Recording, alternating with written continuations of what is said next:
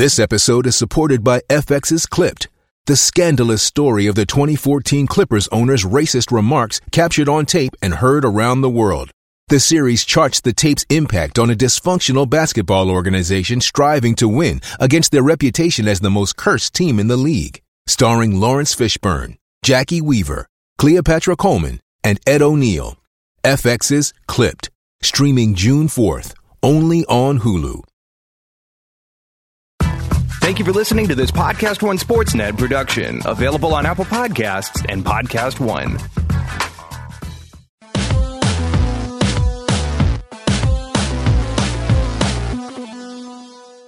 Welcome to Real Gem Radio. I'm Danny Weir, your host, and so happy to have you with us for this episode, which is a continuation of the Division Capsule series, which are really the centerpiece of the Real Gem Radio off-season. And this one was really fun for me. A repeat of last year, the Southwest Division with Rob Mahoney of Sports Illustrated and Jonathan Tjarks, former Real GM colleague, now, of course, of The Ringer. And we go all over the place. There are a lot of things to talk about with the teams in this division. I mean, the Rockets had an absolute overhaul. The Spurs had an interesting offseason. You can go through all of the teams, and we give plenty of time to all of them. And that's one of the benefits of going on for an hour and a half, which we absolutely did. And it was so much fun talking with them.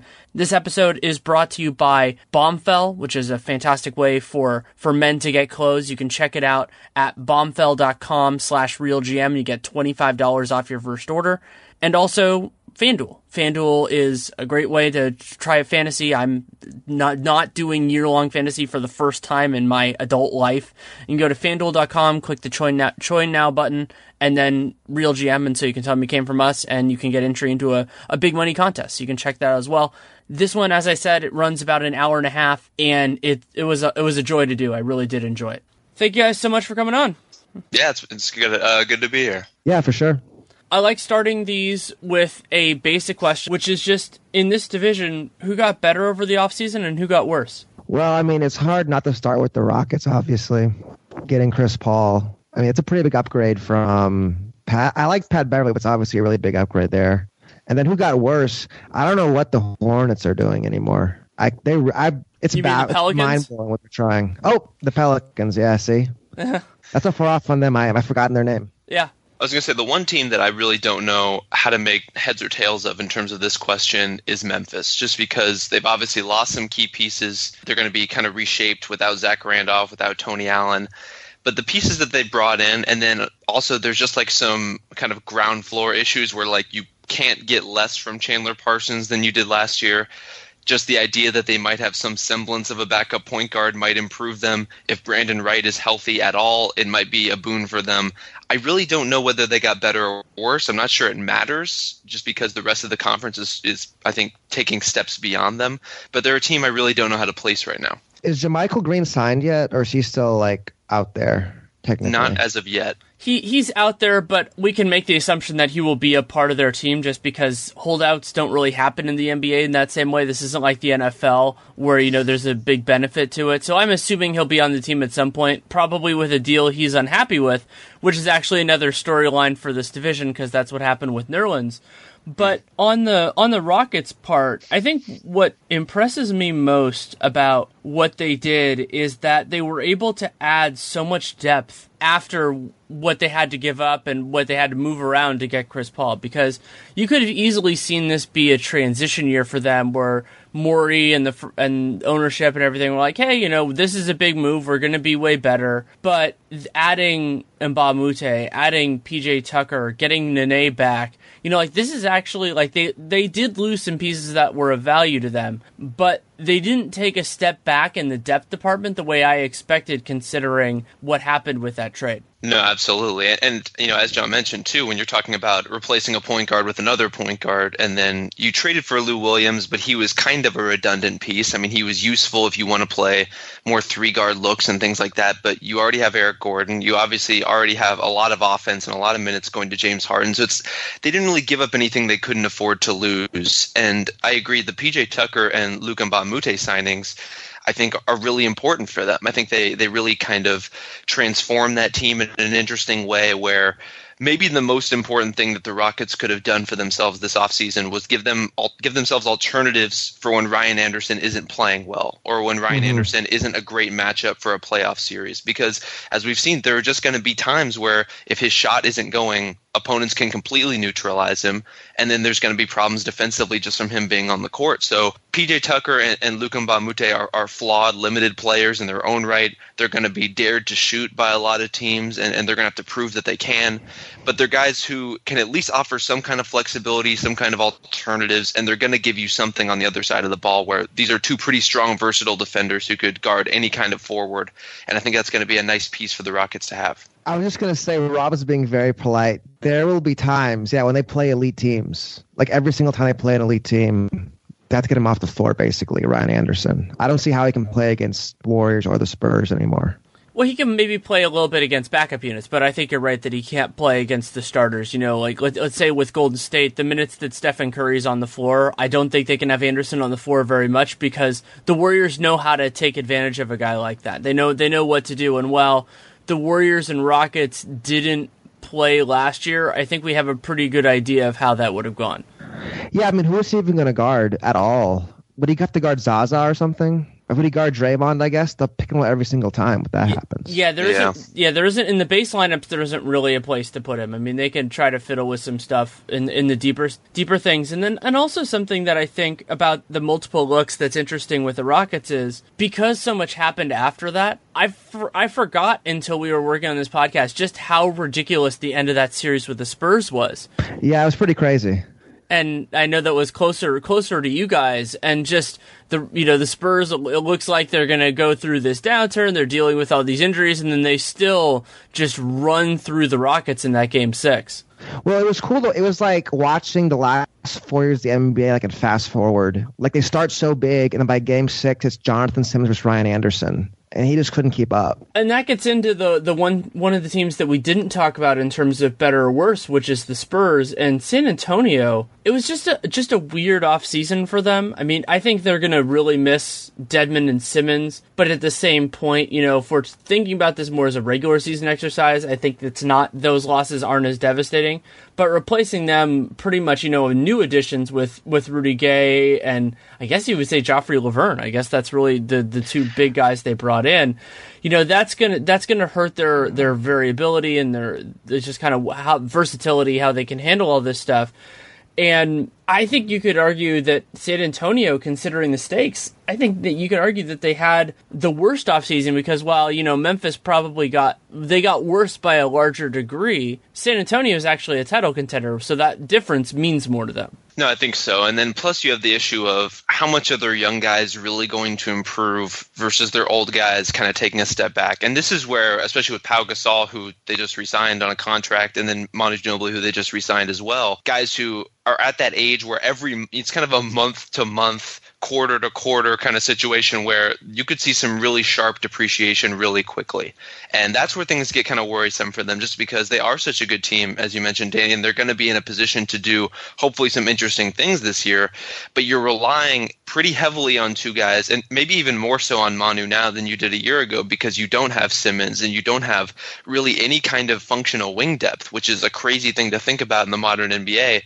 But just to be leaning so much on those guys when you don't know quite what you're going to get out of, the Davis Bertans, the DeJounte Murrays, the Kyle Andersons of your team, it makes me a little nervous about what they're going to be. Ultimately, I don't think they're going to match last season's win total necessarily, but you would hope that they're at least going to put themselves in a position to really challenge some of these best teams in the West. I was just going to say, it feels like this is really the transition year for San Antonio with all these young guys. Parker's going to miss, a few months at least? I don't even know, but he probably won't play till like January or February, I would assume. So yeah, it comes into Bertans, Anderson, maybe even Derek White plays some, the rookie from Colorado, Murray. We might need Brandon Paul to play from Europe. Yeah, and Brandon Paul looked really good in Summer League. He was on Cleveland's team, which was kind of a surprise, just because you wouldn't have expected Cleveland's team to really pop. But Paul had an opportunity, made the most of it. And the other element of it that we don't really know too well, or at least I don't at this point, is where Rudy Gay is. Rudy Gay missed a large portion of last season with an Achilles injury, which is one of those that still is scary. Like ACL tears, other than in Jabari Parker's case where it's the second time, usually we kind of know what that is and those aren't scary anymore. For me, Achilles injuries are still that thing, going back to Dominique Wilkins and just going, well, we don't know exactly what he's going to be. And yeah, if Rudy Gay gets back to 95, 100%, then he'll be a very useful player for San Antonio, especially considering the lack of wing depth that they have. But if it's 80, 85% this season, then, that's not nearly as useful a player in competitive series. I will say after watching Wesley Matthews in Dallas, if he gets to 80% this year, I'd be impressed. That is a devastating injury, and it takes a long time to get better from. If you can at all. I mean, I think we've seen with Wes, too, where you're talking about year over year over year now, where he's getting a little better, a little more mobile, but you have to brace yourself for the reality that Rudy Gay may never be the same player again. And he's kind of in a better position on the age curve than some other guys who have suffered, Achilles injuries in the past. But I pretty much chalk up the first season as more or less a lost season in terms of him being a helpful NBA player. And so really it's looking forward in terms of what Gay would be able to give you down the line or how much he'll be able to recoup from his career, because I just don't think he's going to be there this year in a way that's going to make any difference for the Spurs, especially when you're talking about him making a difference against the only teams in the West that really matter, like the Rockets and the Warriors. I think for San Antonio, what I'm curious to see is how if they play smaller. They've kind of gone against the curve the last few years playing two bigs, but they have almost no bigs left anymore. They're almost going to have to go quiet the four, Bertans, a stretch 4, stretch 5 guy, and just play with one big on the floor a lot more than they have in the past. I think that too, and there was a moment in the summer where I was more excited about that, but their wing depth is still limited, especially if Gay is out or is just not at his same level. And so this is the shallowest Spurs team that we've seen in quite some time. And while we could still talk about who got better, who got worse, the next thing I usually do is kind of off-season moves that were notable in some way. And the Rudy Gay contract is actually the one I wanted to talk about, because there is an underappreciated amount of risk in giving him a player option for the second year after an Achilles injury. And originally that was bothering me more because it looked like, oh man, look, San Antonio, they're going to have so much money next summer. Then when they signed Pau Gasol on a deal that I didn't like in terms of the guaranteed money they gave him and everything else, because next year they would have had serious flexibility, it matters a little bit less now. But San Antonio might be closer to locked in to this team as opposed to having the space to add a huge difference maker likely next summer, like I think most of us expected that they were going to be able to do. This is a really strange time for them. And we brought up Tony Parker, too, and this feels like kind of a natural inflection point for him, for me, in terms of where his career is. I could see this being the kind of year where he comes back and they bring him off the bench and that just kind of becomes who he is now. I don't know who the Spurs would want as their long-term starter between Murray and Patty Mills. I think there's kind of arguments for either, but I feel like Parker, and this being a convenient point to kind of sideline him, puts kind of a stamp on where the Spurs are in terms of just the weirdness and kind of this transitory state. I really don't know what to do with a lot of the roster. I really wouldn't know how to proceed in terms of trying to build and add, as you mentioned, Danny, to this group of players, because you've committed so much financially already and you've kind of sopped up some of those cap holes that you might have been able to fill with more talent. They're really in a weird place, and that's something that I don't think we've seen from San Antonio in a really long time, and certainly since they've kind of come of age as a dynasty and as an organization. I think you'll see a lot of Murray at the 2. We're talking about wing depth. I think they're going to have to slide him down and play like Patty Mills, Bryn Forbes until Parker gets back, because that's probably the best way to paper that over, him being like 6'5", 6'6". Well, and Forbes is going to have a place, I think, on this team because Kawhi can do so much more with the ball in his hands now that he used to be able to, is that you need a little bit less creation from the other guy. You still want something. I mean, it's always a good thing if you don't have to sacrifice anything else. But we have so many questions with the Spurs depth guys. Kyle Anderson has been somewhat of a disappointment in his NBA career. He was drafted 30th, so you can't be too crazy about it, but people, including me, thought that he fell too far. And, so now they need guys like him, maybe Derek White, Rudy Gay, if he can be healthy, to actually perform in order to reach their maximum. But then they can try out these guys that are a little bit more limited with Kawhi just because he's so special. Yeah, this definitely feels like a Kawhi MVP year. I would say with Anderson, he has to play at the 4. They played him at the 3 his first few years in the league, and he's so slow. he has to be moved down, or I guess up a position where he can kind of be a little quicker, be a little more mobile. At the 3, he's just kind of a guy because he's just a big, tall guy out there, not really doing much. I wonder how they're going to use him and Manu together, because Anderson, he can make some good decisions. I don't think he can create as much off the dribble just because he's so slow. But he can make it. But if the situation presents itself where he has to shoot or pass or do whatever, I think he's going to make the right decision.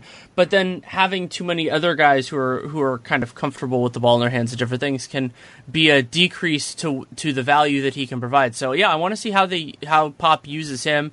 And, LaMarcus Aldridge, to a point, has kind of become the forgotten guy. There was all that reporting earlier in the offseason about how he maybe wasn't happy there, and he has a player option for next year, which is, it's a little bit over $20 million, and the expectation is that he'll opt out and get a new contract. But, if he has a disappointing year, maybe they're even more trapped than we thought, because he just says, well, I'm not going to make that money anywhere else, and just opts in. That's kind of a terrifying possibility for them, I think. I'm a little more hopeful of Aldridge kind of bouncing back a little bit. I think ultimately when we harp on him for his bad games and his bad performances, he's generally at least pretty okay. It's just kind of underwhelming based on what you would expect of a guy of his stature. But he obviously still has a ton of utility for this team, and they're going to need him in a big way. And, same in a lot of ways for Danny Green, who we haven't really talked about, and is kind of a Greg Popovich whipping boy in some way, as in a lightning rod, a guy who it seems like Pop yells at more than anyone else. But the Spurs are really going to need him on the floor just in terms of having these functional, especially a kind of a two-way wing guy around. There just aren't that many of those guys on this roster. And so you certainly need, Bryn Forbes to create, and you're going to need to play some guys out of position to paper over these gaps, as John was saying. But I feel like Green is going to be a really important part of this team. And if they have any hope of being a versatile bunch, then he's going to be a big part of it. With LaMarcus too, we always kind of remember the last thing that happened, and he was getting double teamed, but against the Warriors and a real depleted squad. But I think he had 30 and 15 in Game 6 against Houston. It kind of feels like he's like an older, mercenaries kind of guy. He kind of gets blamed for all stuff goes with the Spurs. He's not really a Spurs type player. So it just feels like whenever something goes wrong, he's always the first guy to be blamed. That's an interesting point. And also, I think just the nature of his career, that he kind of was in Portland, was a part of some good teams in Portland, but then the new era kind of took off after he left. And then San Antonio, disappointing to a degree the last couple of years in the playoffs. Last year was largely due to injury. I wouldn't really put that at LaMarcus's feet. But then you also see that, he doesn't always make the most of every opportunity, and you're right that he's not a Spurs guy. I think those things both factor in. Another move that I wanted to talk about, just because it's legitimately rare when I've been doing these to actually have something that affects this division, that happened right before we recorded. And last night we got the announcement that Tony Allen is changing from one team in this Southwest Division to another, jumping from the Grizzlies to the Pelicans. This was a surprising move for a couple reasons. But I also think it's impactful for both teams, because I kind of had penciled him in for Memphis. There's a perimeter defense is something that he absolutely provides. And while he's imperfect for New Orleans, getting him for what it looks like the minimum is a pretty significant coup for them. I think it's nice. And one of the weird things about their roster, though, is he really is going to have to log, I would think, some serious minutes at the 3, which is fine. Yeah, definitely. He can guard much bigger guys. We've seen that in the past. We've seen him bother Kevin Durant. We've seen him really hang with guys who have size and weight on him. But if you're going to bring in Rajon Rondo, as they have, that means you're pretty much committing to play Jrue Holiday at least a chunk of his minutes at the 2. You already have E'Twaun Moore, who, for all of his faults, I think is a better, more complete option than Tony Allen at this point. So you're really kind of leaning on those 3 guys as the core of your rotation. I think Allen can kind of come in and supply some minutes, can be a good matchup option, and especially if you're really worried about a particular perimeter opponent, then he's a guy you want out there. And I think he's certainly a guy you want as part of your organization. My worry is that he has a chip on his shoulder perpetually. That's what Tony Allen is. And he's been kind of cast off by the Grizzlies, a team who he had hoped to retire with, and ended up with the Pelicans on the minimum. And if you're asking him to come in and be kind of more of a spot minutes guy rather than he was in a lot of ways the face of a franchise in Memphis, at least spiritually, I'm a little worried about how he's going to acclimate to that role and just how happy he's going to be in it. Well, he could be starting at 3, right? Unless it's him or Darius Miller, or playing E'Twaun Moore at 3. So, they need him to play a lot, probably. That's what's crazy about New Orleans.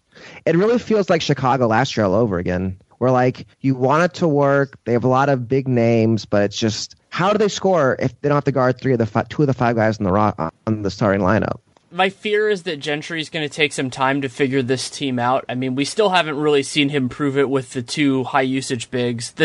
And that's hard for any coach. I'm not going to say, oh, Gentry's terrible because he can't make this work.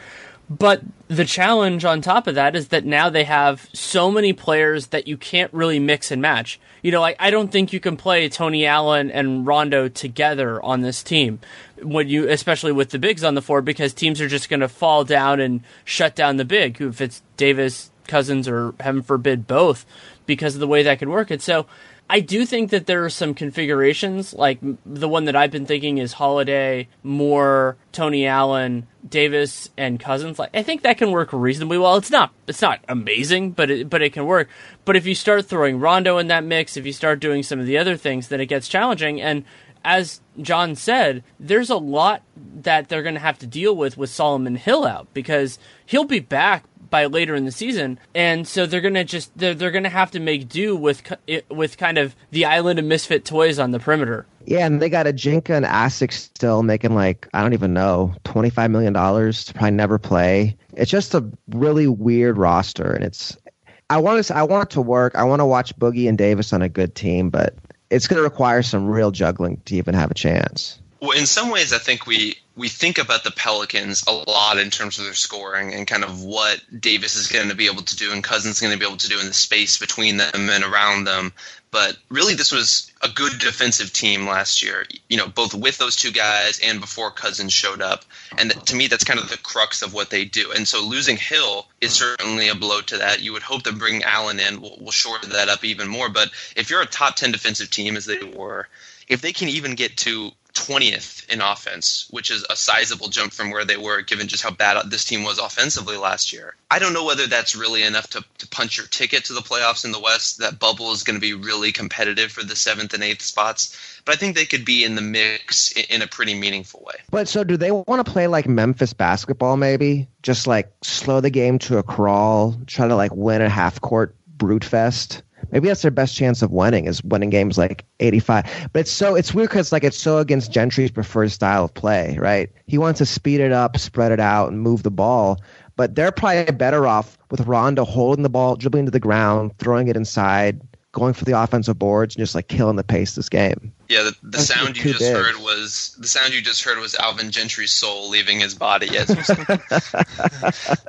Well, and the challenge with this is also they have some serious transition talent. I mean, Anthony Davis has been one of the best transition scorers in the league the last few years. I mean, it makes sense. He's smart. He's athletic. He can run and jump and dunk. So maybe what this approach is something that I've actually wanted young teams to do more often, and I've actually pushed for this for the Jazz a little bit, which is run when you can, but then just kill it when you can't. And so just slow it down in that sort of a circumstance. And so take advantage of the opportunities that present themselves. But when that doesn't happen, make it a slog, make it a defensive contest, because it's a challenging team to figure out. But as Rob said, the fact that they can hopefully hang their hat on defense might give them a few easier buckets a game than that Memphis team had. And I don't think that's going to be enough to like put them into a strong seed, but I think it puts them into consideration for a playoff spot at the bare minimum. Just from watching Rondo in Dallas, like when he's on the team, it kind of has to be his team.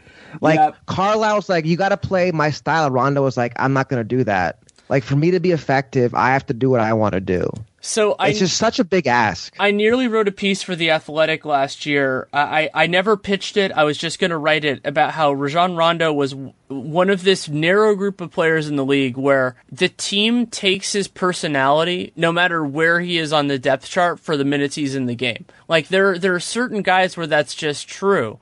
And it's strange that Rondo, considering his pretty rapid deterioration in play, is still that guy, but he is absolutely still that guy. I think he definitely is. But, I mean, to your point, Danny, I think having him and Holiday does put them in a good position to do just what you were saying, which is run selectively and pull it out if it's not there. And I think Rondo, for all of his faults, does push the pace a little bit. He does like to get out in the open court. I think he's very turnover prone once he gets out there and not a great finisher. So that's kind of its own can of worms. But I think he could selectively give this team some juice. He's not a guy who I would want to be relying on. I think he's an awkward fit in a lot of ways. But if you're talking about taking a defense first team and giving them a little bit of pace, I think he could be a reasonable answer to that. You just have to hope that, as you guys were saying, he doesn't kind of overtake and absorb the rest of this team's identity in the process. And that's where I guess you lean on the fact that he and DeMarcus have whatever relationship that the Pelicans think that they have, because you're really going to need him to be able to facilitate and get the ball to these guys as they need it. And then there's the other thing we haven't talked about yet. It's just the Pelicans doctors. Every year it seems like they have injuries. They've already lost Solomon Hill. And I don't know if you follow the NFL, but there was something that happened where they misdiagnosed, two of the Saints doctors, who are also Pelicans doctors, misdiagnosed an injury really badly. And they cost the guy a significant amount of time. And they got an older team with guys who are injury prone. So who knows if they can even stay on the floor. Yeah, I mean, that's definitely going to be a challenge. Before we move on, I want to tell you a little bit about Bombfell, which is an easier way for men to get better clothes, and I can speak to this from personal experience. I was really impressed with the process. So basically the way it works is that you sign up and you give them as much or as little information about kind of what you're looking for and everything else like that as you like, but I think it's a good idea to input more information. And then they match you up one-to-one with a stylist, and it's a really great process because they send you kind of a proposal of what to get, and you can set guidelines in terms of what kind of clothing you want, what sort of price point you want, and then they will find things. They'll send out basically a proposal. You can give feedback at that point, and then you actually get the material, but you only pay for what you actually keep. So then you have another step in the process. So like for me, I got a polo shirt that I really liked. I got a dress shirt that I really liked, but then the pants, I liked the look of them, but the sizing was a little bit off. So I exchanged them for something that fit in better. So it was an incredibly friendly process. I was blown away by it. Got pieces that are going to be a part of my wardrobe for a long time to come. I'm guessing you'll see at least one of them, probably both of the shirts on the Twitter NBA show. And then you can go for all sorts of things. They have accessories. They have all different types of articles of clothing. And you can give them input if there are colors you like, if there are fits you like, if there are cuts you like. You can do all that. Or you can leave it more open. I left my first one more open and was impressed by what they put out there. And so you can check it out. You go to bombfell.com/realgm, bombfell.com/realgm, just like the show. And if you go that way, you tell them you came from us, and you get $25 off your first order. And again, a huge benefit of the program is that you only pay for the things that you choose to, that you want to buy, and everything else you can go through it. So it's riskless in many senses, and you get a lot of input in the process, as much input as you like. So you don't have to take my word for it. You can check it out yourself. bombfell.com/realgm. Bombfell, open and close. Are there any other offseason moves that you guys feel like that we need to talk about in terms of these teams? Well, we got to talk about Dennis Smith in Dallas. Yeah, that's true. I feel like he's probably the front runner for Rookie of the Year at the start of the season, just in terms of the role he'll have, the minutes he'll have, the opportunity he'll have. It has been surprising to a point that Rick Carlisle has been so effusive about his praise for Dennis Smith, because I never think of going back to his days even in Indiana. I never think of Carlisle as being that guy.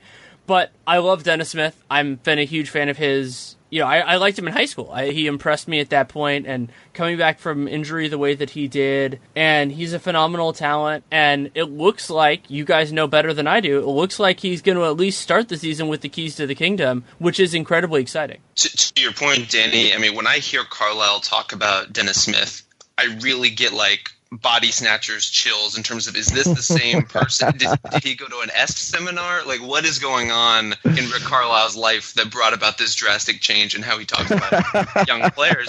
But I mean, you have to think that a lot of that is just coming from Smith himself, and you watch him on the floor and you can see a lot of why. I mean, he's an energizing talent, and not just in terms of a guy who could be really fun to watch and could be a guy whose trajectory is interesting to see, but I mean, he could be a pretty transformational piece for them, just in terms of being the kind of player who's been really successful in Dallas. I mean, if you look at what J.J. Barea has done, for example, over the years, and you put a bigger, more athletic player who has a wider range of ability into that kind of role, you can see where things start to open up. And so they're going to be, again, like a lot of teams in this division, in a pretty weird place this year.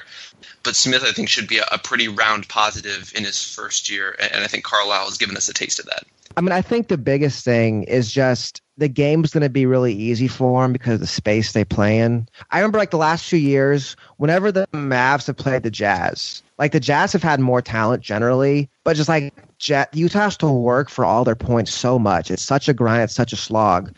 Like when Dallas plays New Orleans has the best players, but everything in Dallas is so easy because everyone can shoot threes. The floor is wide open. The ball just moves. Whereas everything in New Orleans is going to be very difficult. Everything is like a slog. It's a grind. And for Smith, when you play with Dirk at the 5 and Barnes at the 4, there's just no way to guard that. Not with a guy that big and fast with that much space. Also, like just the structure, as you said, of their team means that Smith is going to have. It's not necessarily, I would say, that he has to do less. It's that he has to do it in more favorable circumstances. Because something I've been grappling with for the second half of the summer is that I was a huge fan of Dennis Smith, had him third on my board, and was openly debating him versus Lonzo. Like that's how much I like both of those guys, but I really like Dennis. And so you have that, but then you also have to factor in that young point guards generally don't do well in the NBA. They have to figure a lot out. They have to go on the fly. And so part of what is intriguing to me about Dennis Smith this year is how do those two things reconcile? Like, is he so talented that he's the exception that proved the rule? Is Carlisle's system so favorable and having Dirk there and everything else so favorable? Or is it going back to the having a teenage point guard or, early 20s point guard that those guys just generally take some time? And so how that works out is also going to probably define whether Dallas is a true playoff contender or not. But, it's always nice to get a new bit of data for that sample. Well, I mean, you look at how well Yogi played in that same system. For me, it's Smith that's going to be on defense. He's going to get destroyed defensively. And so that's going to matter of how much is Carlisle going to care about that. How much will he just lose his mind at some point for a bad rotation and just pull him off the game? Because that's where it's really on defense. And for the Mavs, it's just, is Noel plugged in? Is he happy? What's his role going to be? That's going to be the question because they really got him to have him playing some great defense to be any kind of contender. I think one thing that makes me hopeful about Smith is just that in Summer League especially, which is always kind of a suspect place to evaluate talent, but one thing that impressed me about his play there was just how poised and controlled he was for a guy who's so fast, who could obviously move past a lot of people on the floor, who could do the thing that all the other Summer League guards do, where it's just kind of drive and rack up points and woo over the crowd. And you could do that. He could certainly do that if he wanted to, but there was a lot of kind of start a drive and pull it back out and move the ball around and kind of get into some kind of offense, whatever it is they were running out there. And that makes me a little hopeful that he has some things that other rookies don't, especially for a guy his age, where he's not pushing all the time, and a guy who I think could win over Carlisle consistently over the course of the year. Now, as John said, defense is going to be a problem. It always is a problem for young guards, and especially if the person evaluating you and setting the standard is Rick Carlisle, that's going to be a pretty harsh standard to meet. But offensively, I think he could be a really nice potential starter for them or day one starter for them if they want to go that route. And I'm really optimistic about what he could do in that offense. So, Rob, at Summer League, Jonathan and I talked about, I made a passing reference to the idea that Dennis Smith is definitely going to be the opening night starter, and I have no problem with that. But the question was, how long is he going to be the starter until Carlisle gets mad and pulls him the first time? Like, what do you have a guess for the first game that he doesn't start? Not due to injury, but due to Carlisle just being mad? You know what? I'm going to trust in Rick Carlisle's new leaf. I'm going to trust in whatever self-help regimen he went through in the last couple months. I think he's going to be, if he starts day one, I think he's going to be the perpetual starter for them. Yeah, it's not starting as much as like just playing Barea and Yogi like 20 minutes one night and him playing like 10. I think is much more likely. Yeah, I guess that probably is more likely, but I don't know. I'm still going to stake my claim. I made the reference in July. I'm going to do it again. That at some point in November, he's just going to get mad, and for one game, he's not going to sit. It won't be as impactful as sitting Nerlens Noel for that game, or actually he sat twice and then he didn't fit the starter criteria, got a lower qualifying offer, and everything that happened with Nerlens this year. But I don't know. I feel like Carlisle can't turn over a new leaf in that way permanently. That's just not the way it is. But we'll go into the next question. And I mean, Chris Paul is the obvious one here, but if you have anybody else that you think is notable in terms of best newcomer to his team, because other than Chris Paul, I think you're getting into a much more limited list, but kind of an interesting one. Well, one guy that I'm kind of curious to see, and really to see how he is coming back from injury, is Mario Chalmers back with the Grizzlies. And some of that's just because the Grizzlies' offense was so bad whenever Mike Conley was out of the game last year. They really tried to trust in Wade Baldwin. They tried kind of cobbling together a bunch of weird point guard alternatives, and none of them worked. You would hope that this year, well, I guess it's twofold. You can lean on Mario Chalmers, supposing that he's some semblance of his former self, also coming back from a pretty significant injury. I believe it's Achilles. And then you've got Tyreke Evans coming in, who could at least do some of your ball handling for you. That combination, I think, makes me a little more hopeful for Memphis being a more balanced team this year. They really had that struggle where you can try to stagger Gasol and Conley as much as you can, but those guys build on each other's games so much, you really want them on the floor together. And so having another ball handler who can spell Conley without the team falling apart, that's the difference of 9 points per 100 possessions last season. I think that's a pretty significant thing for them. Yeah. I want to point out real quickly, Andrew Harrison played 72 games last year as a point guard and shot 32.5% from the field. Like, that is just incredible. How do you do that? I mean, if it's going to happen on one team, it's going to happen on the Grizzlies, though maybe now that's the Pelicans who take the mantle. And yeah, I mean, I think a lot of people were intrigued by Ben McLemore just because the whole thing about being in the bizarro world that is the Sacramento Kings and how those guys who are on those dysfunctional teams handle being other places. We're going to probably see that a little bit more with Stauskas this year. So how that works. And then I realized after this, so for me, the top two guys who are contenders, and a lot of it's going to depend on who plays well and all that, are actually PJ Tucker and Luc Richard and Mbah a Moute. But I realized that we can't give short shrift if this is going to be at least partially an off-season review. We should talk about the Chris Paul trade at least a little bit, because what was shocking to me about it was that I think you could make a very good argument, and I would make this argument myself, that the Clippers received more for Chris Paul, who was basically a free agent if he wanted to be. He decided not to be. They got more for him than the Pacers got for Paul George and that the Minnesota Timberwolves got for Jimmy Butler. The only fringe part there is getting a high lottery pick. But I would rather have the package that the Clippers got for Chris Paul than either of those. Yeah, and especially considering that Paul's basically on a one-year deal, which I guess you're mitigating some of the risk, but when you're talking about a superstar talent, that's a precarious place to be. I think that was one of the more interesting parts of that trade to me, was that Houston kind of signaling its confidence in being able to retain this talent. And we've seen this with James Harden, where I feel like the Rockets, maybe more than any other team in the league, have done everything possible to give James Harden more money, to give James Harden more years, to do everything they can to keep him happy, because they prioritized that level of talent for so long. And so that now they brought in Paul, who, this is a trial in a lot of respects, but I think they're very confident in their ability to show Paul, this is how we treat high-end talent, and this is why you should want to stay here.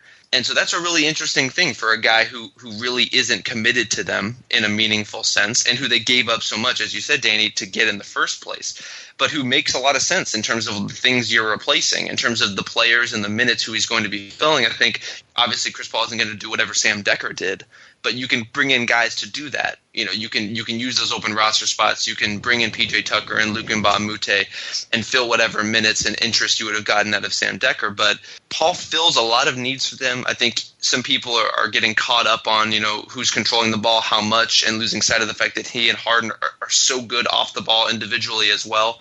They're going to have to strike some kind of balance, but in terms of a skill and talent perspective, I mean, there's really nothing to dislike about that kind of move. I have one thing I'm curious about. I'm curious y'all's opinion about this. Like, obviously, if you can get Chris Paul, you can get him, and it was kind of out of their hands. But if you're trying to beat Golden State, wouldn't you rather have Paul George with James Harden than Chris Paul? It probably depends on what you would have to give up. And that's a case where Pat Beverly starts to matter a lot, because obviously you want a guard who you can throw at what Golden State's bringing to the table between Steph and Clay. And I think that's one area where Chris is really strong and can shield James from some responsibilities that he doesn't want to have and the Rockets don't want him to have. And then, it also would depend on your capacity to can you also get another wing guy like a Tucker or an Mbah a Moute? Obviously, George eliminates some of the need for that, but I think that the depth issue is still kind of there. But Obviously, I mean, I see where you're coming from, given that if you can put, Harden and Ariza and Paul George out there together, that's kind of a strong crux of a team for dealing with Golden State and really challenging them. I think that the argument is certainly there. I mean, I think I probably would prefer Paul George in that situation, but there may have been some availability issues or some trade issues. I'm not sure that the Rockets would really have the kinds of pieces without giving up Clint Capella that the Pacers would want. Yeah, that's true. But to me, I look at, like you say, well, Chris Paul can help James Harden. Against most teams, he can. But I feel like against Steph and Clay, you just have to have length on those guys. Because if you're smaller than them, they're just going to shoot over the top of you regardless. I'm not really sure Chris Paul makes them better against Golden State is what I'm saying. When it comes down to it, well, I don't trust him against any of those guys. CP has defended Steph pretty well over the years. There are some weird things in terms of the sample there. I mean, because the last time they played in the playoffs was so long ago, and Paul did a nice job in that series, but the Warriors still got close despite not having Andrew Bogut. And since then, there are the videos, like the Vine of Chris Paul falling over basically twice as Steph dribbled around him and everything like that. But I think he, minute to minute, possession to possession, he does a decent job. But I think of the Chris Paul thing more as a ceiling play offensively, because you run into this issue with James Harden, and Rob did a nice job of kind of laying out what the Rockets have done in terms of catering to Harden. But a team with him is going to have these ebbs and flows because Harden he's not at 11 every second of every game. That's just not the way he is. That's not the way he's ever going to be. And I think what Chris Paul does is he says, okay, even in those moments that James Harden is not on, we're still going to have one of the three best offenses in the league. And I could see those guys rubbing each other the wrong way. I could see it absolutely not working. But it's a different kind of bet, that usually a team takes on the personality of their best player. And I think we saw in games 5 and 6 of that series last year that sometimes taking on the personality of James Harden isn't a good thing for the Rockets. So there's a very real chance that this isn't going to work, that this is a caustic mix. But the ceiling play of what if it does, I think it's worth it for them. See, I think to me, it'll definitely work in the regular season. To me, the ceiling is the question because pretty much everything you do now is how do you play Golden State, right? Everything a team like Houston or San Antonio does now is how do you match up with Golden State? They'll be there for the next 4 or 5 years, pretty much. So I guess to me, I wonder, could Chris Paul make someone like Troy Williams better? Because I look at PJ and Mbah a Moute and Ariza. These are guys they're just not going to be guarded by the Warriors. Mbah a Moute is not going to be guarded. PJ Tucker's going to get open shots all day. Can they find more bigger, taller 3-and-D wings? And to me, Troy Williams, this is a guy, if I have 2 great point guards, can they make a guy like that good? Because Williams is an incredible athlete. I don't know if y'all watched him much. He didn't play much this year, but in college, this guy's 6'7", got a 40-inch vertical. He can get up and he can fly around the court. If Chris Paul can make someone like that good, I think that is where it kind of makes more sense. It's building up lesser valuable younger players. Because I don't really see, as much as Luke and PJ play defense, I don't think they can get them enough offense against Golden State. I mean, I guess it would depend on just how bald that some of these other defenses are being and abandoning those guys, because Luke can shoot in those situations. I think PJ can be a little spottier, but if you're just talking about wide open alone in the corner, that's a shot that I feel totally comfortable with Mbah a Moute taking. The question is, if you're able to give him any kind of pressure and chase him off the line like the Warriors are so good at doing, he's kind of stuck. And so that's an area where I totally agree. If you can get Troy Williams up to the point where you feel comfortable with him playing in your rotation, I think most of the issues holding him back to this point have been kind of freelance related, where coaches don't quite feel like he falls into what they want him to do, which if you're a role player is kind of an awkward spot to be. But if he can figure out kind of how to please the people who are deciding his minutes and while also being effective, he's a guy who can definitely benefit from this kind of arrangement, a guy who could definitely benefit from playing alongside Chris Paul. And I mean, if I'm Clint Capella too, I think I'm giddy with the possibilities of now having 2 guys who can just throw great passes to me all the time on pick and roll. I think a lot of those guys kind of around the perimeter are going to tick up, just be a little bit better. Nene could be a little bit more efficient even than he was last season, in which he was great. I think Ariza, he is a pretty limited offensive player, but maybe there's a couple more cuts open to him by having another playmaker on the floor. I think there's some transformative elements there just by having Chris involved that could make this thing pretty interesting. I guess my other question is, right now, obviously Golden State is 1, But let's say, again, the second round is Houston versus San Antonio. How do y'all kind of see that playing out, a rematch of that series with all these new pieces? Well, I think the big challenge for San Antonio now is just they don't have enough perimeter defensive talent to shut down all of Houston's options at the same time. You know, they can try to slog it out and make it nasty, but especially if D'Antoni can run a little bit of a stagger with Paul and Harden, so then they're going to have some minutes separate. I think that the Rockets, I would have them as the favorites in that series, but again, San Antonio they punched over their weight last year, so I wouldn't be super confident in it. So I'd go in that direction. And something else I wanted to bring up briefly, which ties on with this, because actually I think that series is where this becomes most relevant, is how do they handle Eric Gordon? Because if Ariza or Mbah a Moute, one of those guys can be kind of the small forward on defense, and then, if they, however you want to handle it on offense, if they can use Eric Gordon in some of these unusual combinations, like let's say Gordon can guard, like I was actually thinking about putting him on Draymond just as a really weird idea, just like throwing him out there and putting Ariza and Mbah a Moute, whoever, on Durant. You presumably do that with Kawhi as well. Like, I don't think that's going to work, but I hope that D'Antoni tries it, just because, as you said, getting if that offensively would be just remarkable for them.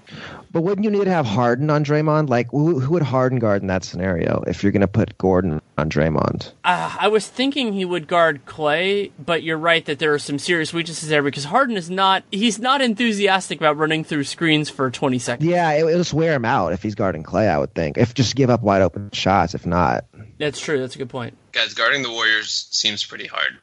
That's also true. But so, Rob, how are you thinking about, because I hadn't spent that much time doing it, how are you thinking about a Rockets-Spurs series right now? Man, I think the Rockets just have a little too much for them to handle. And even some of the problems we've been discussing and I think bringing up Gordon is a great part of it, where the matchups in that series, depending on how they break out, I think there's a lot of possibility for Paul and Harden and Gordon to share the floor together. And if you're putting Ariza at the 4 and Capella at the 5, I think that's a really tough outfit for the Spurs to counter.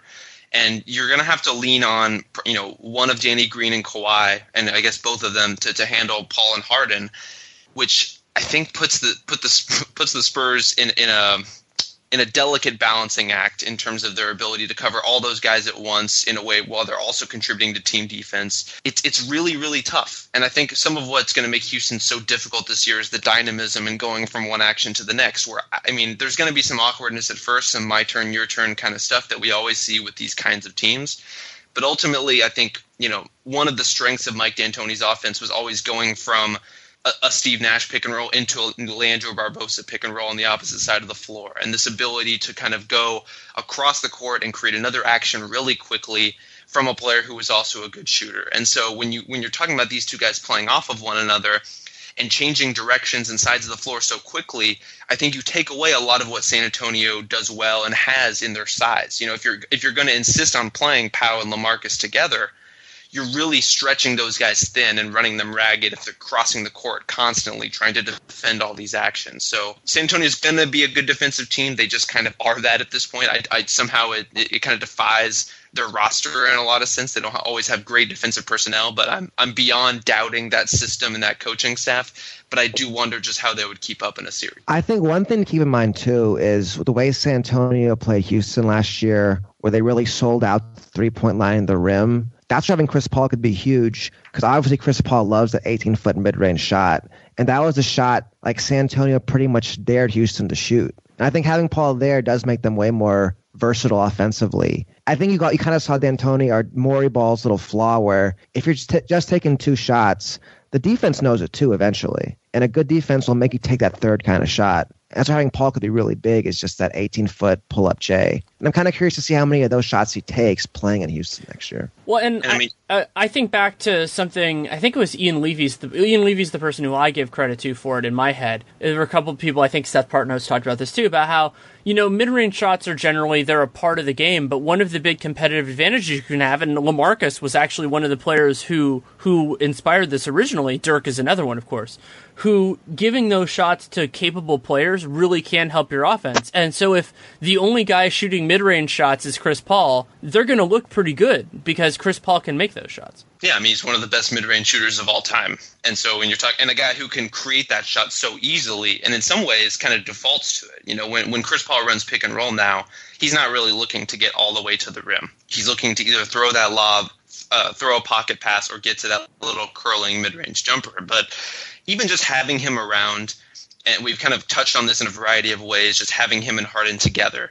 For one, I think it kind of alleviates a lot, you know, some of the pressure and some of the effort that those guys have to put into every possession creating, which I think should help them theoretically, at least in terms of being able to balance out their defense. You know, Paul's a guy who, if you're relying on Chris Paul to be your primary ball handler, a lead scorer like he was in the playoffs with Blake Griffin out, and you're asking him to defend really good players, it's just going to wear him down over the course of a game, and especially over the course of a playoff series. If you have him and Harden able to kind of take some of that off of each other's plate, I think they could both be in a really healthy place. And really what you're hoping to avoid is just that kind of elimination game scenario where James Harden completely no-shows. And if you have Chris Paul there, all of a sudden that's not such a big deal. It's just kind of a down game for James Harden. But when Harden is your only star, that's devastating. I think to having Paul, like, maybe it kind of forces Harden to play defense. He has the physical tools to be a decent defender, and now he has a guy who can share the responsibility with. And I think maybe in some ways, like in a Golden State series, maybe you challenge Harden. You say, I'm going to put you on Steph, or I'm going to put you on Durant even, and you're going to have to play defense. And just kind of like push him on that, because that's really – and it gives him a lot more options if he's not going to be a defensive minus out there. If he can just hold his own sometimes and just compete every night on defense, it makes him a better team. Something else I was thinking about in terms of a potential Rockets-Spurs series, this doesn't connect as much with your Harden point now, though that is interesting, is that the Rockets now, with the additions they made this summer, they're one of the only teams in the NBA that has a lot of small forward, powerful, like a lot of hot wing-sized guys they can throw at these elite small forwards. So Kawhi, Durant, LeBron, because they have PJ Tucker, Trevor Ariza, and Luc Richard and Mbah a Moute. And that's a huge benefit to them. And San Antonio, you know, they have two elite defenders in their starting five in Danny Green and Kawhi. But Danny Green is, you know, he's more of a 2-1 defender. He can slide onto threes when necessary. And so they can't throw as many looks because they're going to need him to do other things. And at least Houston, especially if Chris Paul can hold his own against Steph Curry and whichever guy San Antonio is kind of putting in that offensive role at the guard position, they don't have to give Harden tough defensive assignments unless they want to against teams other than the Warriors. So I think the Harden will have a place to be against San Antonio because they have so many guys to throw at Kawhi. No, that's a great point. Especially, you know, so much of this in a playoff series just comes down to variety and being able to keep guys off balance, to be able to not let Kawhi or Durant kind of puzzle you out and figure out your coverage. And so even if just the subtle differences between Ariza's defense and Tucker's defense, and, you know, what you're able to get against those guys and where you're able to find comfortable spots, you know, if you're posting up Ariza and finding success, you might not be able to do the same thing against Tucker. He's just too big and too strong. And so that flexibility, I think, is really important. And it's one area where when you're talking about building a roster, there's kind of two tempting directions. One is to get a lot of very similar interchangeable players, and one is to get a lot of very different flexible players to give you options. I think the Rockets have kind of struck a nice balance between those two things, where they have guys of a certain type who are going to be useful in those matchups, but they also, in the broader sense, have the capacity to field a ton of different kinds of lineups to address almost any situation. I would say, looking at their roster right now, they got 5 centers. I wonder if that kind of changes over the course of the season. They have a lot of guys who probably can't ever play for them, so we'll see how that goes. They got Clint Nene, and they have 3 young guys. And they have Tarek Black, and they also have these 2 young guys, Joe Chi. Maybe he can play, I don't know, and then Onuaku from Louisville. But I think what they're going to do in that sense is those are regular season guys. You know, that'll balance it out. They do have the risk when you have that many of your 15 roster spots, and Chi can probably play some at the 4, so he can help them a little bit there. But they're going to run a narrow rotation in the playoffs. D'Antoni always does. So the risk there is that you just have too much committed to one position in terms of if a wing gets hurt. But, you know, I think that's just a risk that they're going to have to deal with, because other than apparently Tony Allen, there just weren't that many perimeter guys available for the minimum that would have really helped them. Another big picture thing with the Rockets that makes me kind of hopeful for their chances is that, all of these super teams that have come together, they all have kind of their own origin stories. They'll have their own kind of impetuses for bringing the players together. This one, to me, at least from the information that I have and have heard, seems very self-engineered on the part of Paul and Harden, where these were two guys who clearly wanted to play together. Sometimes that doesn't always go well. But I think the fact that they kind of instigated it in some ways and brought this possibility to the table gives them a lot of investment in terms of making it work. This isn't a case where, somebody traded for Dwight Howard and you just kind of have to figure it out. This is two guys who picked another star player, said, I can and want to play with that guy. And I think we have the games that can fit together. And so just that kind of agency in the situation, I think, gives them a lot of reason to make this thing really work. I guess the other thing we have to talk about at some point is this Carmelo thing. Do we think that's really a possibility? It's a possibility. I don't really see how a trade works with these partners, because it looks like the Knicks are being smart and saying we don't want Ryan Anderson because he doesn't really make any sense for them.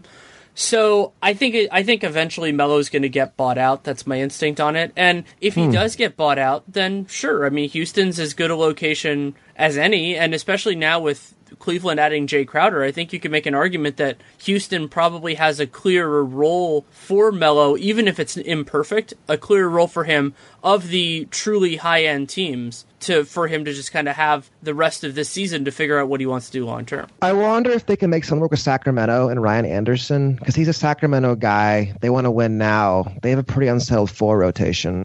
Maybe they can do a 3-teamer or something. I don't know. But it seems like that's probably the only avenue to move Anderson at this point. That will be, regardless of whether Melo is ultimately traded or bought out, that'll be kind of an interesting gut check for this Rockets team in terms of how comfortable are they feeling in terms of all the pieces fitting together. And do they feel that as, if it's going really well, do they see that as a sign where, okay, we can accommodate Melo and bring him in? Or if it's going really well, do we just not want to mess with it when Melo can be kind of a temperamental piece in some ways? To me, with the way Golden State is, I would almost have to do it just because that does up your upside at least. And as I like this team, but I just can't see them beating Golden State right now. So I think they still have to make more gambles. And the last thing I want to say on the Rockets, I agree with that you do it, but I wouldn't say you necessarily give up a ton of resources in a trade to make it happen. Is really the potential moving piece here in terms of what Chris Paul did by picking up his, I think his was a player option, not an ETO, but by doing that, is that I think the Rockets will want to bring him back. Maybe the price tag becomes an issue.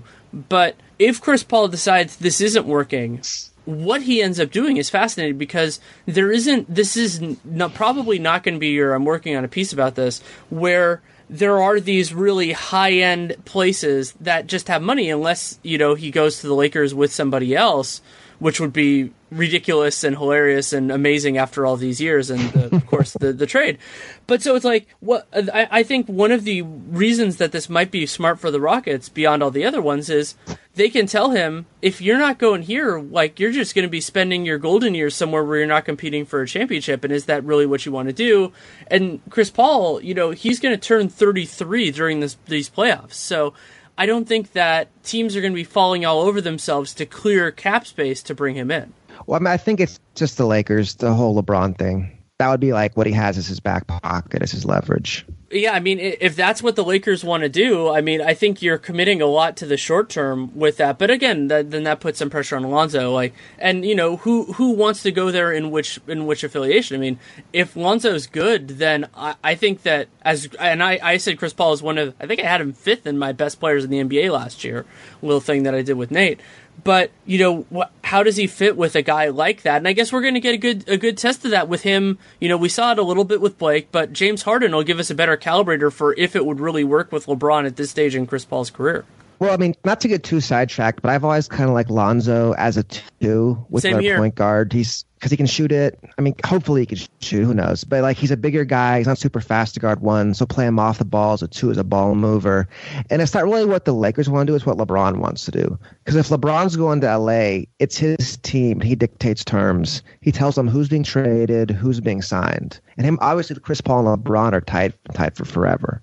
Yeah, that element to me is bigger than the money, where I don't really see Houston drawing any kind of hard financial line that would push Chris out of town after doing this. other than if this year is just a complete disaster. And so really, to me, the things that would entice Chris would have to be kind of extracurricular. It would have to be something where, if LeBron calls, you take that call. And that would be a hell of a team to see one way or another. But I really don't see Houston being in that kind of position where that would be the hang up for them. Now, are they going to pay for that 4 years down the line when Chris is at the end of a max or a near max deal? That's going to get really expensive between him and Harden really quickly. But that's kind of what they bought themselves into, I think, with this trade. And I guess we should point out too that they have a new owner, and like ownership is obviously on all these teams is like a huge part of it. And this guy, Tim Ferdinand, I don't know how to say his name, but he just spent $2.5 billion to this team. I'm sure he wants to win right now, would be my guess. My guess is the checkbook is open in Houston. That's true, and they don't have that many other options. So it's not like they could say, oh, we're going to throw that money at somebody else. And Morey he usually keeps flexibility enough, and at that point, Anderson will be a year later. But I think that's a really good point. Let's move on, unless you have something, Rob, on that you want to mention. You can kind of jump to the next question, do that. Can we agree that by acclamation, the next question I always do is rookie you're most excited to see, that it's just Dennis Smith? Is there anybody else that's even considered? No. Yeah, I think things like, especially in this division, I'm just looking right now, no one really jumps out to me. I'll throw out, as a guy who might help New Orleans, is Frank Jackson from Duke. When he gets back. Can shoot he can shoot. What's wrong with him? I don't even remember. He has a broken foot again, I think. Oh, geez. But he can shoot threes, and they need guys who can shoot threes, so he might help them, but obviously Dennis Smith is the guy in that one. Yeah, and I'm excited to see, it's not even necessarily a rookie, but which young guy in Memphis kind of takes on, because they're going to need a young guy, like a young big to step up. It might be Rab. It could be. And then who does that? And I like Dylan Brooks too, so like we could see if that ends up working out. But let's move on to the season preview part, and I like to do this just in terms of ranking the teams 1 to 5. It's generally, you can use regular season record, like how you think that's going to fall out, but if you want to use something else, just tell us what you want to use. To me, they're kind of one and the same. I think Houston is the best team in the division. I think they're probably the better playoff team than San Antonio, but San Antonio is a clear number 2, and that's where there's kind of a chasm after those two for me. 3 and 4 are very close for me between Memphis and New Orleans. I like Memphis a little bit better just because the Grizzlies will always improbably win like 5 games that they shouldn't win. So to me, they're a little bit of a safer playoff bet. I know how their pieces work together a little bit better than I know how New Orleans works together. And I think Dallas is in that place at the bottom where they're really not that far from New Orleans in the grand scheme of things. And I think they're going to be competitive on a lot of nights and with a lot of teams. But I don't think they're really – the list of bubble teams is too long at this point for them to kind of force their way in. I think to me with Memphis, it's just Chandler Parsons. Like if he could like ever become the player he was in Dallas, they're a pretty interesting team. If he can't, it's just hard to see how they're going to be. It's just hard to see it if he doesn't play well. If he can't be anything resembling who he was. They have too much committed in him, too much invested in him. For him, he was arguably like one of the worst players. I mean, he definitely was one of the worst players in the league last year. And he's making like $25 million a year or something.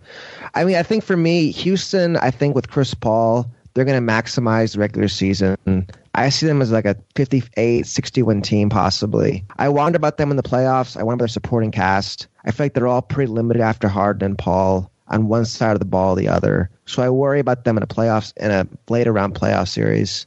And I would say for me, it goes Houston, San Antonio, 1 and 2, pretty interchangeable. Memphis at 3. In New Orleans, I wanted to like them, but there's such a narrow window of them to be good. There's so many like potential pitfalls to their rotation that they could fall into that it cost them games.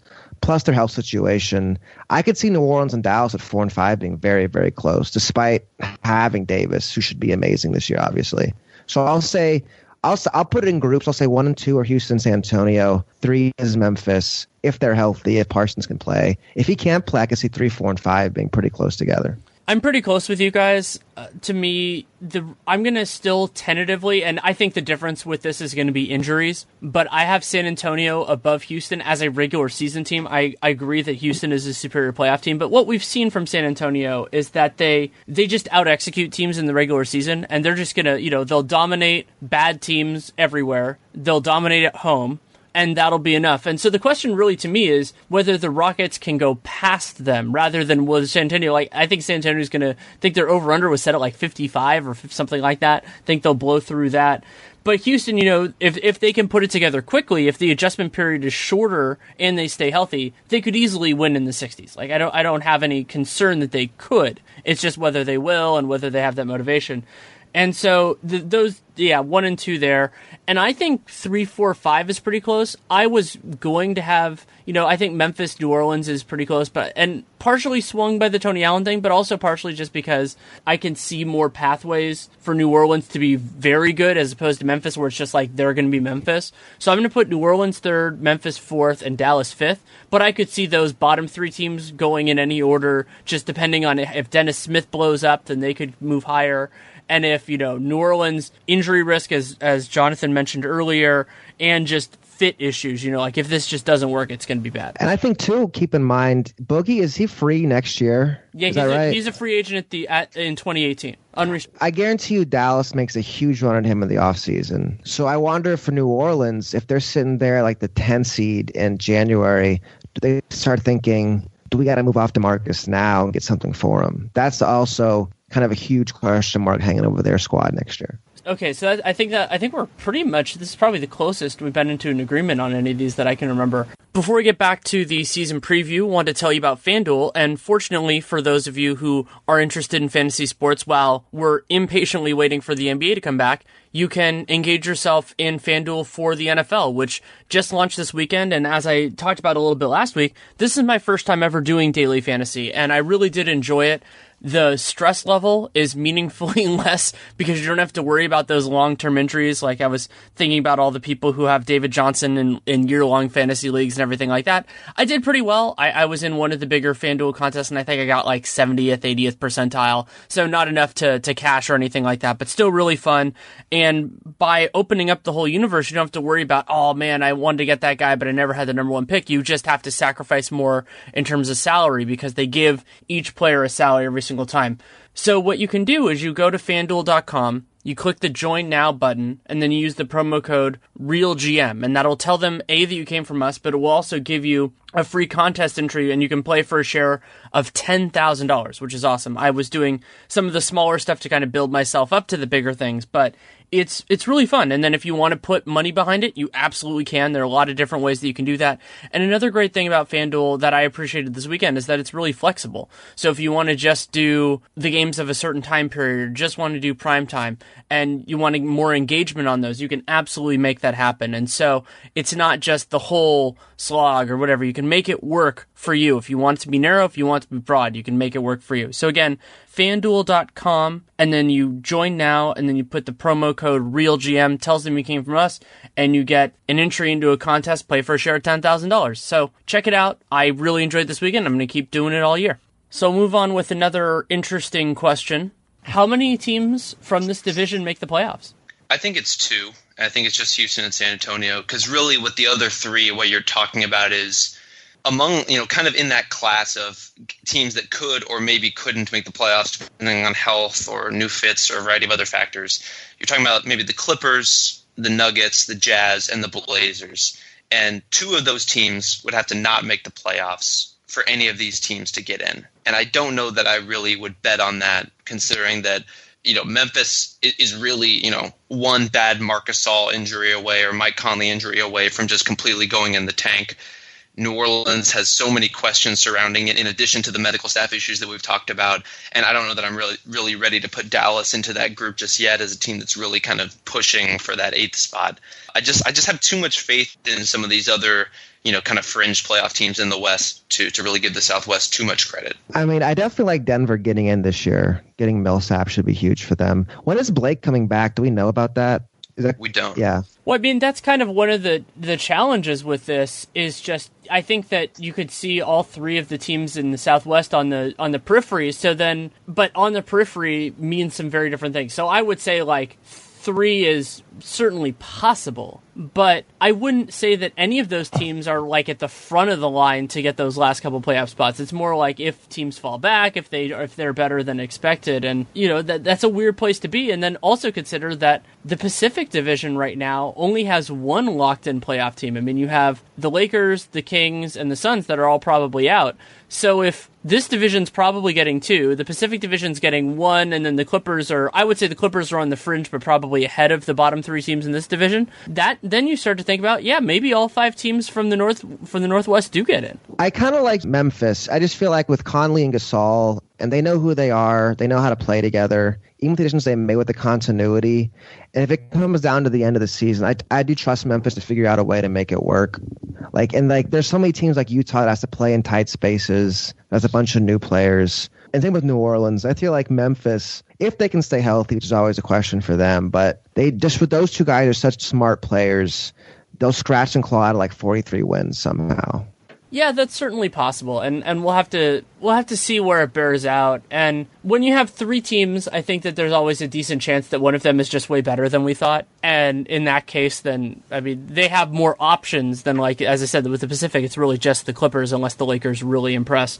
So yeah, there aren't that many teams in this mix, so I guess there's a decent shot. But yeah, I would say 2 is definitely the most likely, and it's weird to have 2 of the 3 best teams in the conference, but also 2 of the 5 best teams probably in the entire league, and then really no other clear-cut playoff teams in the entire division. So the last question that I like to do with this, and this can be at any level, it's not just becoming superstars, because that doesn't happen that much. But so, players from this division that you think can and will break out. I'll throw out there Bertans. I really liked his game last year. I feel like there's a lot of minutes for him in San Antonio. He's such a smooth shooter. I feel like when he shoots, it's going to go in most of the time. It just feels like it. He was sort of he's deceptively athletic. He can get up and dunk on people. He can move in space a little bit. I could see him having a big year in San Antonio. I feel like there's a lot of opportunities for some of these young guys to step up. And I really like Bertans' game. I'm kind of hopeful that this is the season Nerlens Noel puts it all together. And some of that is, obviously contract motivated and wanting to prove that he deserves an even bigger deal in the open market than Dallas was offering in the first place. But also, the bar for him isn't terribly high. I think he's a guy who, some people, myself included, have been very high on in terms of some of the flashes he's shown in terms of some of his potential in some ways. But he came in for Dallas in midseason and played 22 minutes a game and was kind of okay for them, kind of filled some of what they needed, but I think could do so in an even bigger way on a bigger scale. He's a guy who you really need to kind of rein into your system a little bit defensively just because his hands are so good. He instinctively kind of wants to go for steals and things and make deflections, but if you can strike the balance between that player who's so dynamic and so interesting defensively, who can get those steals and those deflections, but also while being, an impactful rim protector, that could be a really important player for Dallas this season and a really important free agent going into next summer. So I think Noel has all the motivation to have a big year. I don't know. We'll see if Dallas really wants to play him and feature him that much so that he gets that much attention, because they obviously are kind of disincentivized to do so. But I think he's at that spot in his career where he could start to pop a little bit. Here's something to watch with Noel and Dallas is because he didn't start most when he came to Dallas because the Mavs they played their best with Dirk at the 5, Barnes at the 4. So if you start Noel, you have Dirk at the 4, which is pretty much not doable anymore, how slow he is. And you have Barnes at the 3 and Wesley Matthews at the 2. And those guys are both significantly better players moving down a position, playing at the 3 and the 4. And so then it's like a tricky balance to strike because the Mavs probably makes the most sense to bring Dirk off the bench, but the Mavs don't like doing that because Dirk tends to get stiff after warm-ups if he sits on the bench again. So they give him 4 or 5 minute stretches pulling him out. They don't want him sitting too long. They don't want him playing too long. So I would just expect at the start of the season, they'll play all these guys together. They'll play Nerlens, Dirk, Barnes, Matthews, Dennis Smith. And I'm not sure that lineup can work. So who becomes the guy who comes off the floor in that if they have to bring Seth Curry into the starting lineup? I could easily see, especially now that the Mavs have no financial commitment to Nerlens, I could see them asking to come back off the bench again. And how that would play with him in a contract year, I'm not sure. But that's something to watch in Dallas. With a team that's going to be that good is how how that 4-5 situation works. Well, and along that line, the defensive line can be a little bit fluid, and Nerlens is good enough at switching and defending pick and rolls and stuff that maybe nominally, he's the 5 offensively for sure. But maybe defensively, you have to put Dirk on some of the slower guys, and you just let Nerlens run around and do whatever he can. And that might be his way to stay in that starting lineup because he wants to. Because one of the defining parts of this season for me with Dallas is how many minutes do Nerlens and Dirk play together? Because we've seen Dirk get limited centers paid before. I mean, Dwight Powell is a good example of this. There are numerous guys. If you're a role guy playing center with Dirk, you're just going to get wide open looks because the power forward can't help. And Dirk's going to have that respect until he retires. That's just what happens when you're an amazing 7-foot jump shooter. So I want to see how all that works. And you're right. Like I think at this point it's either Nerlens or Wes Matthews that are the most likely guys there. And Wes has a player option of his own that they're going to have to deal with next year. But yeah, it very well could be Nerlens, and that would be very bad news for him because then he's playing with less cohesive talent for him, especially if the guy who's coming in is Seth Curry, who would be another guy to be useful for Nerlens to play with. I think too, it's with Dirk and Nerlens, and then it's having Barnes and West, the 2 and the 3, and those guys, they're just not very good at those positions anymore, speed wise. It's just gonna be interesting to see how that plays out.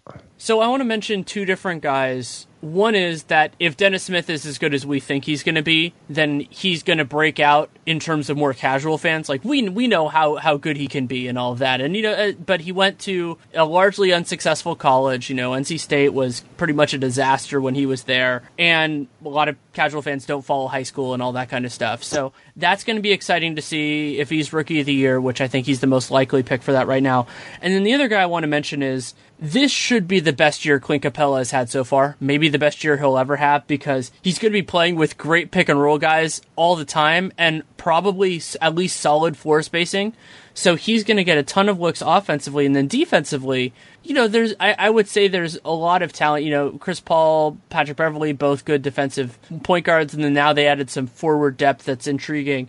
But I think this is going to be a year for him to really excel, and he's not going to be a star or anything crazy like that, but I think he could have a nice year. I mean, he's playing for a contract, right? Yeah, he is. Yeah, and he's a restricted free agent. So he's going to be competing in a weird way because Nerlens is unrestricted, and those guys are different, but they have some similarities in terms of the teams that are looking for one might be looking for the other. And the Rockets are kind of sitting there freaking out because if we've seen the center market dry up a lot of these guys, but it only takes one team to fall in love with them to make the whole rest of that team more expensive for the next 3, 4, 5 years. I'm curious, would you rather have Clint or Nerlens? Just like no contracts, just give me a player right now for my team. I think I would rather have Clint, and some of that is I think it's rare to find guys who screen and who run and who rebound as hard as he does without any demands on an offense, without any real needs in terms of kind of your team ecosystem. I think he just fills that role so perfectly, and his hands have improved to the point where I think he's a really nice finisher to have. And just to have that combined with the effort, combined with the size and athleticism, I really like Nerlens' game, but I think he's still in the stage where he needs to kind of show that he can do it over bigger minutes, that he can do it for a competitive team. I think there's just kind of a higher burden of proof for Nerlens, for me personally, than there is for Clint. And the other huge factor is health. Nerlens has not stayed as healthy as Capella has. So if you're looking for a support player, having them stay healthy is actually really important because you're not putting as much strain on everybody else in your rotation. That's something that Nerlens is going to have to, hopefully the Dallas medical staff can really help him with that. But we talked about his value as a free agent. If he only plays in 50 games this year, then that's going to be something else that kneecaps his value. One thing also I was surprised watching Nerlens every night is he's actually a pretty good passer. I guess Clint is too on those short rolls. He can make the play. Yeah, there's actually a parallel with Nurkic here. So it's when you put them in a more open system and you ask them to make pretty basic decisions, they can do a really nice job of it. It's when things get clogged up and they get better defenders on them and everything else that they struggle. And I think what we're learning is maybe these new offense-heavy lineups are going to actually help some of these fives offensively. I wonder if that's going to come back to bite the Mavs a little bit with Nerlens as well, in terms of it seems like to me that they have a very clear idea of what they want out of their centers. And that doesn't necessarily involve making a lot of passes, making a lot of decisions. It's kind of more of a minimized role.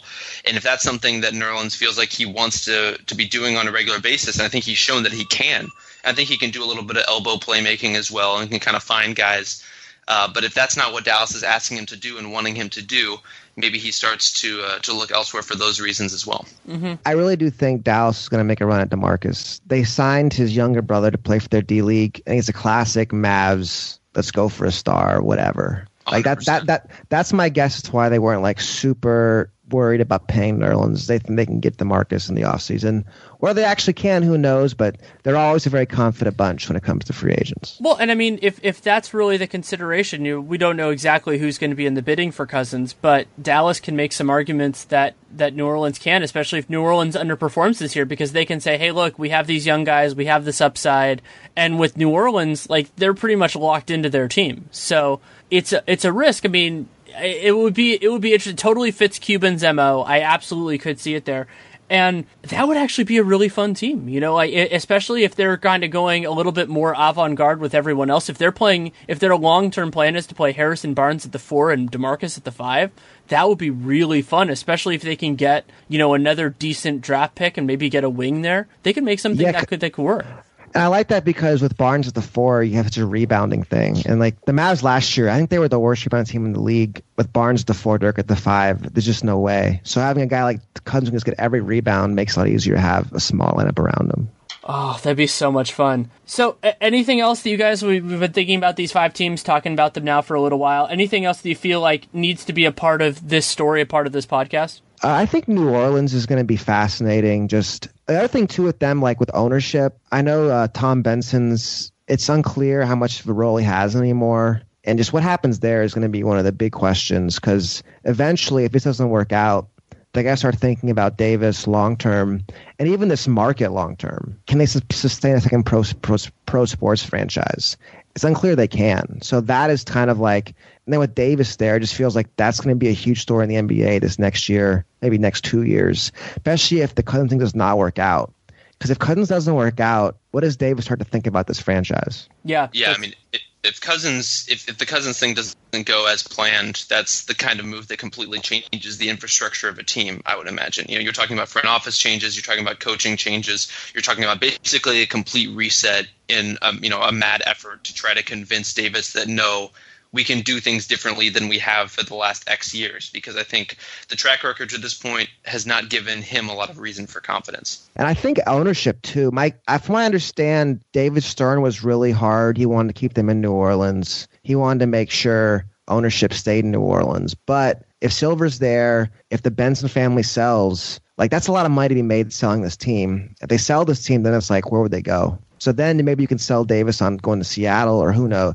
To me, there's just so many questions about New Orleans. They'll be one of the most fascinating teams to watch this season. And the idea, I hadn't really thought about relocation for them, even though their market hasn't really supported it. And also a big factor in why Stern did that was Katrina. It was the timing of everything like that they didn't want to take the team out. And New Orleans is a wonderful city, like for the NBA and a lot of other reasons, like hosting the All-Star game there and everything else. But the problem with relocation in terms of Davis is that takes time. And if, it's hard to sell them on that when Davis could be a free agent in 2020. And you're right that, because of the money they've committed to Drew Holiday, the money Anthony Davis is obviously getting paid, Solomon Hill, maybe they could stretch or trade Omar Ashik after the season.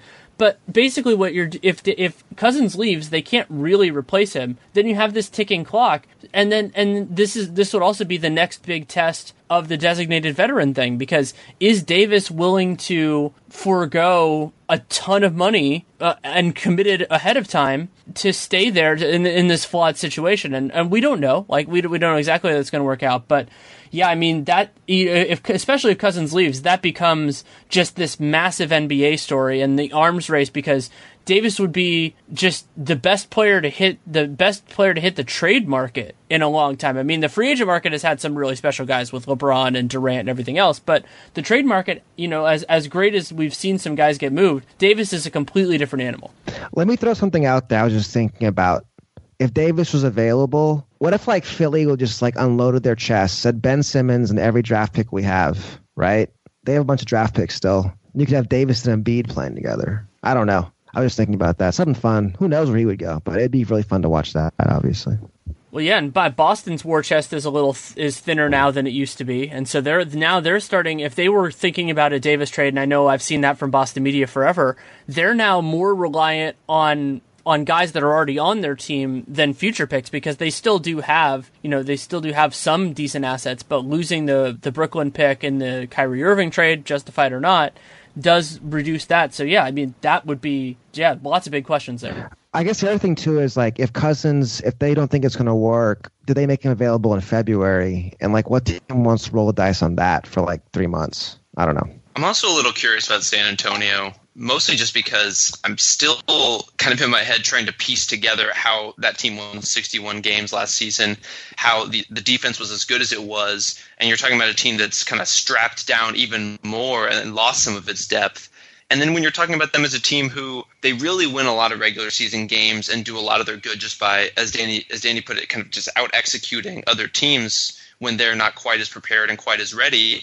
And that's one area where losing Tony Parker for a portion of the season, Parker's not a great NBA player at this point. I think I think Patty Mills is probably a better one. And so, in terms of personnel, they might be getting an upgrade by his absence, but just by having a steady hand and a guy who's going to contribute to that execution, I think could really end up costing them in terms of this, at least in terms of the regular season win total. I mean, I'm not as confident that they're going to blow past the over-under as you are, Danny, just because I think that last season for me still seems a little bit fishy in terms of just how many games they won. Well, I think with that, it's like, have we seen Kawhi's ceiling? Like, can he get any better? Because they'll probably need to have him play even better than he played last year. Like, they keep adding more stuff to his portfolio every year.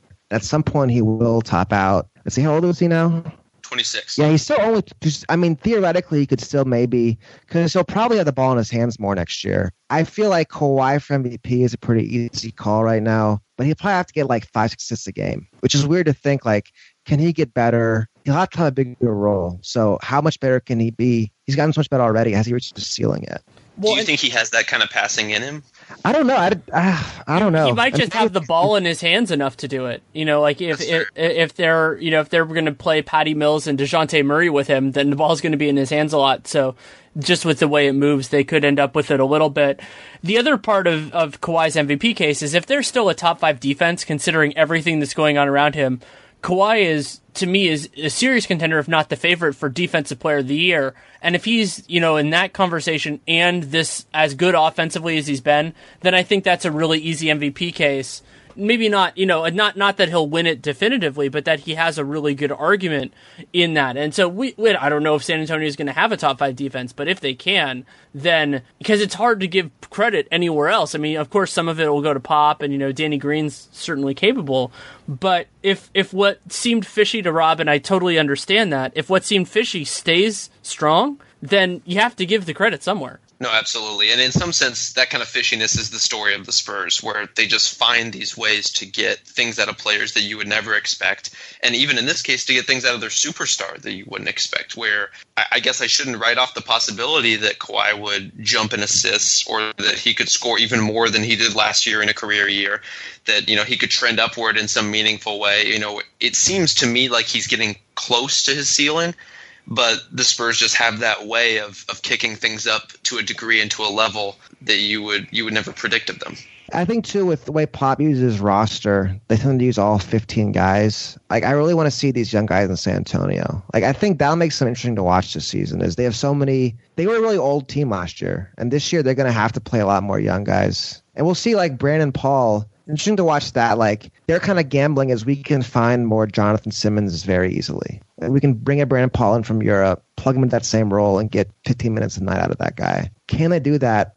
Are those guys more replaceable than we realize? That's something to watch, too. One of the things that's so exciting about this division is there's something worth keeping an eye on every single team. San Antonio, all these question marks. Houston, huge turnover. Memphis, huge turnover. New Orleans, maybe this is the only year of it. Otherwise, it's the first real off season and getting to see all of these guys together with planning and all of that. And then Dallas, I mean, if Dennis Smith is what we think he is, and maybe, part of the last ride for Dirk, I'm excited to watch all of these teams regularly this year. I mean, it helps helps that there's just no real stinkers in the bunch. I mean, they're all relevant to some extent, and as you mentioned, Danny, they all are kind of defining themselves in some way. And so that kind of clarifying season, even though, maybe only 2 of them end up making the playoffs, these are going to be teams to track and teams to watch.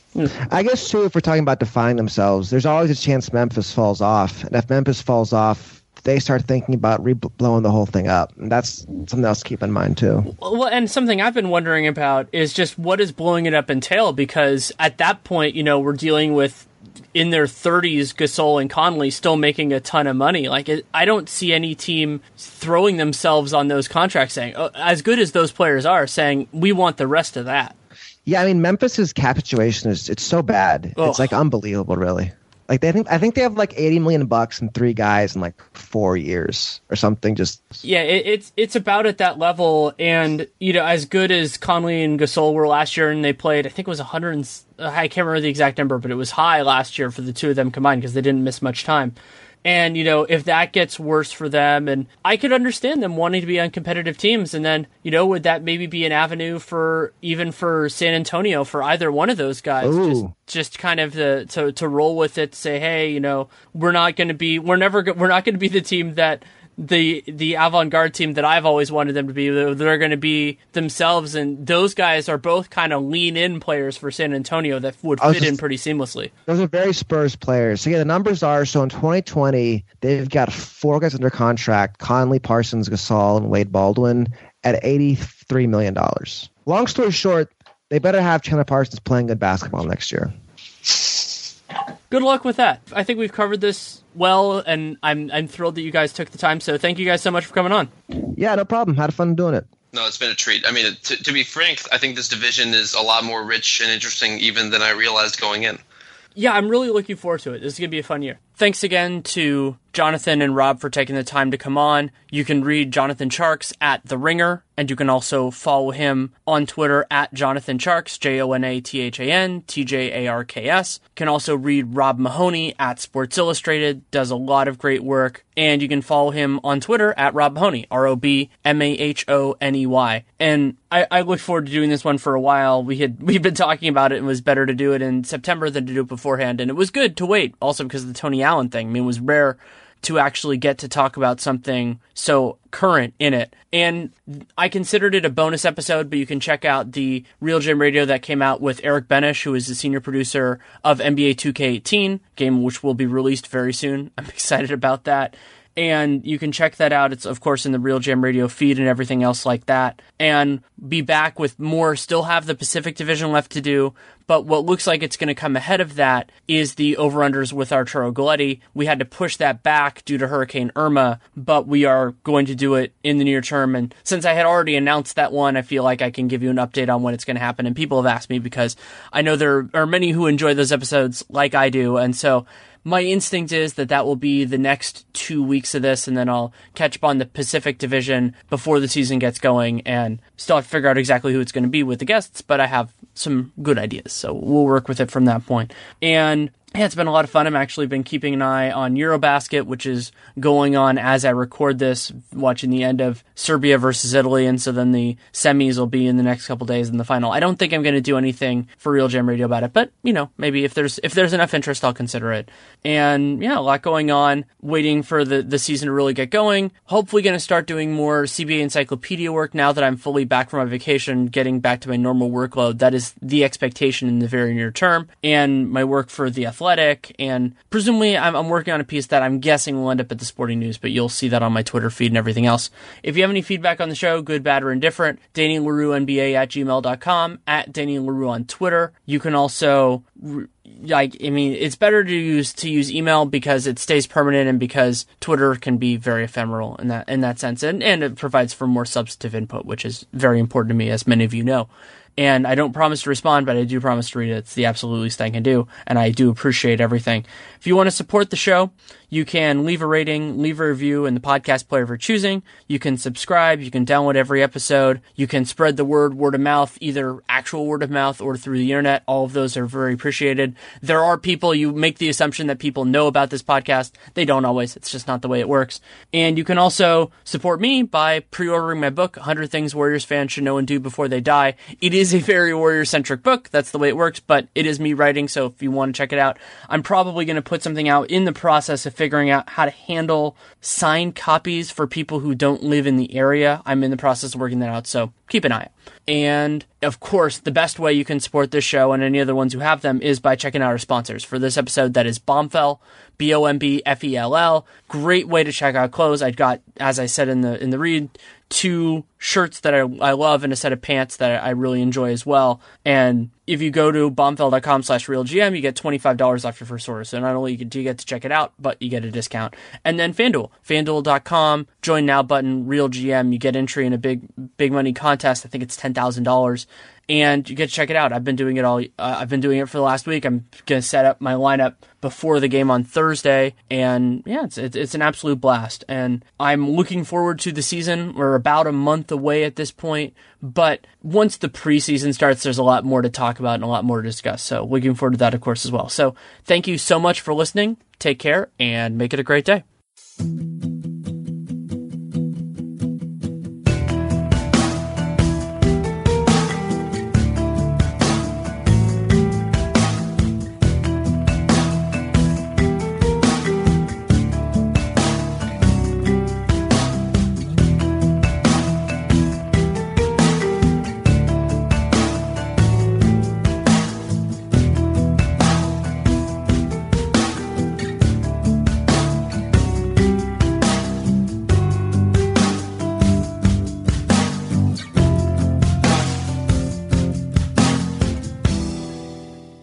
If you're struggling with alcohol or drugs, Recovery Centers of America can help. The holidays are over, the new year is here, and the time to act is now. Expert private care at Recovery Centers of America will get you on the road to recovery today. So call 1-888-RECOVERY now. At our fully accredited world-class treatment center in Monroeville, Pennsylvania, you will be treated with compassion, dignity, and respect by our dedicated team of professionals. You will also benefit from specialized programs, 24-hour medical care, and the comfort of our outstanding facilities.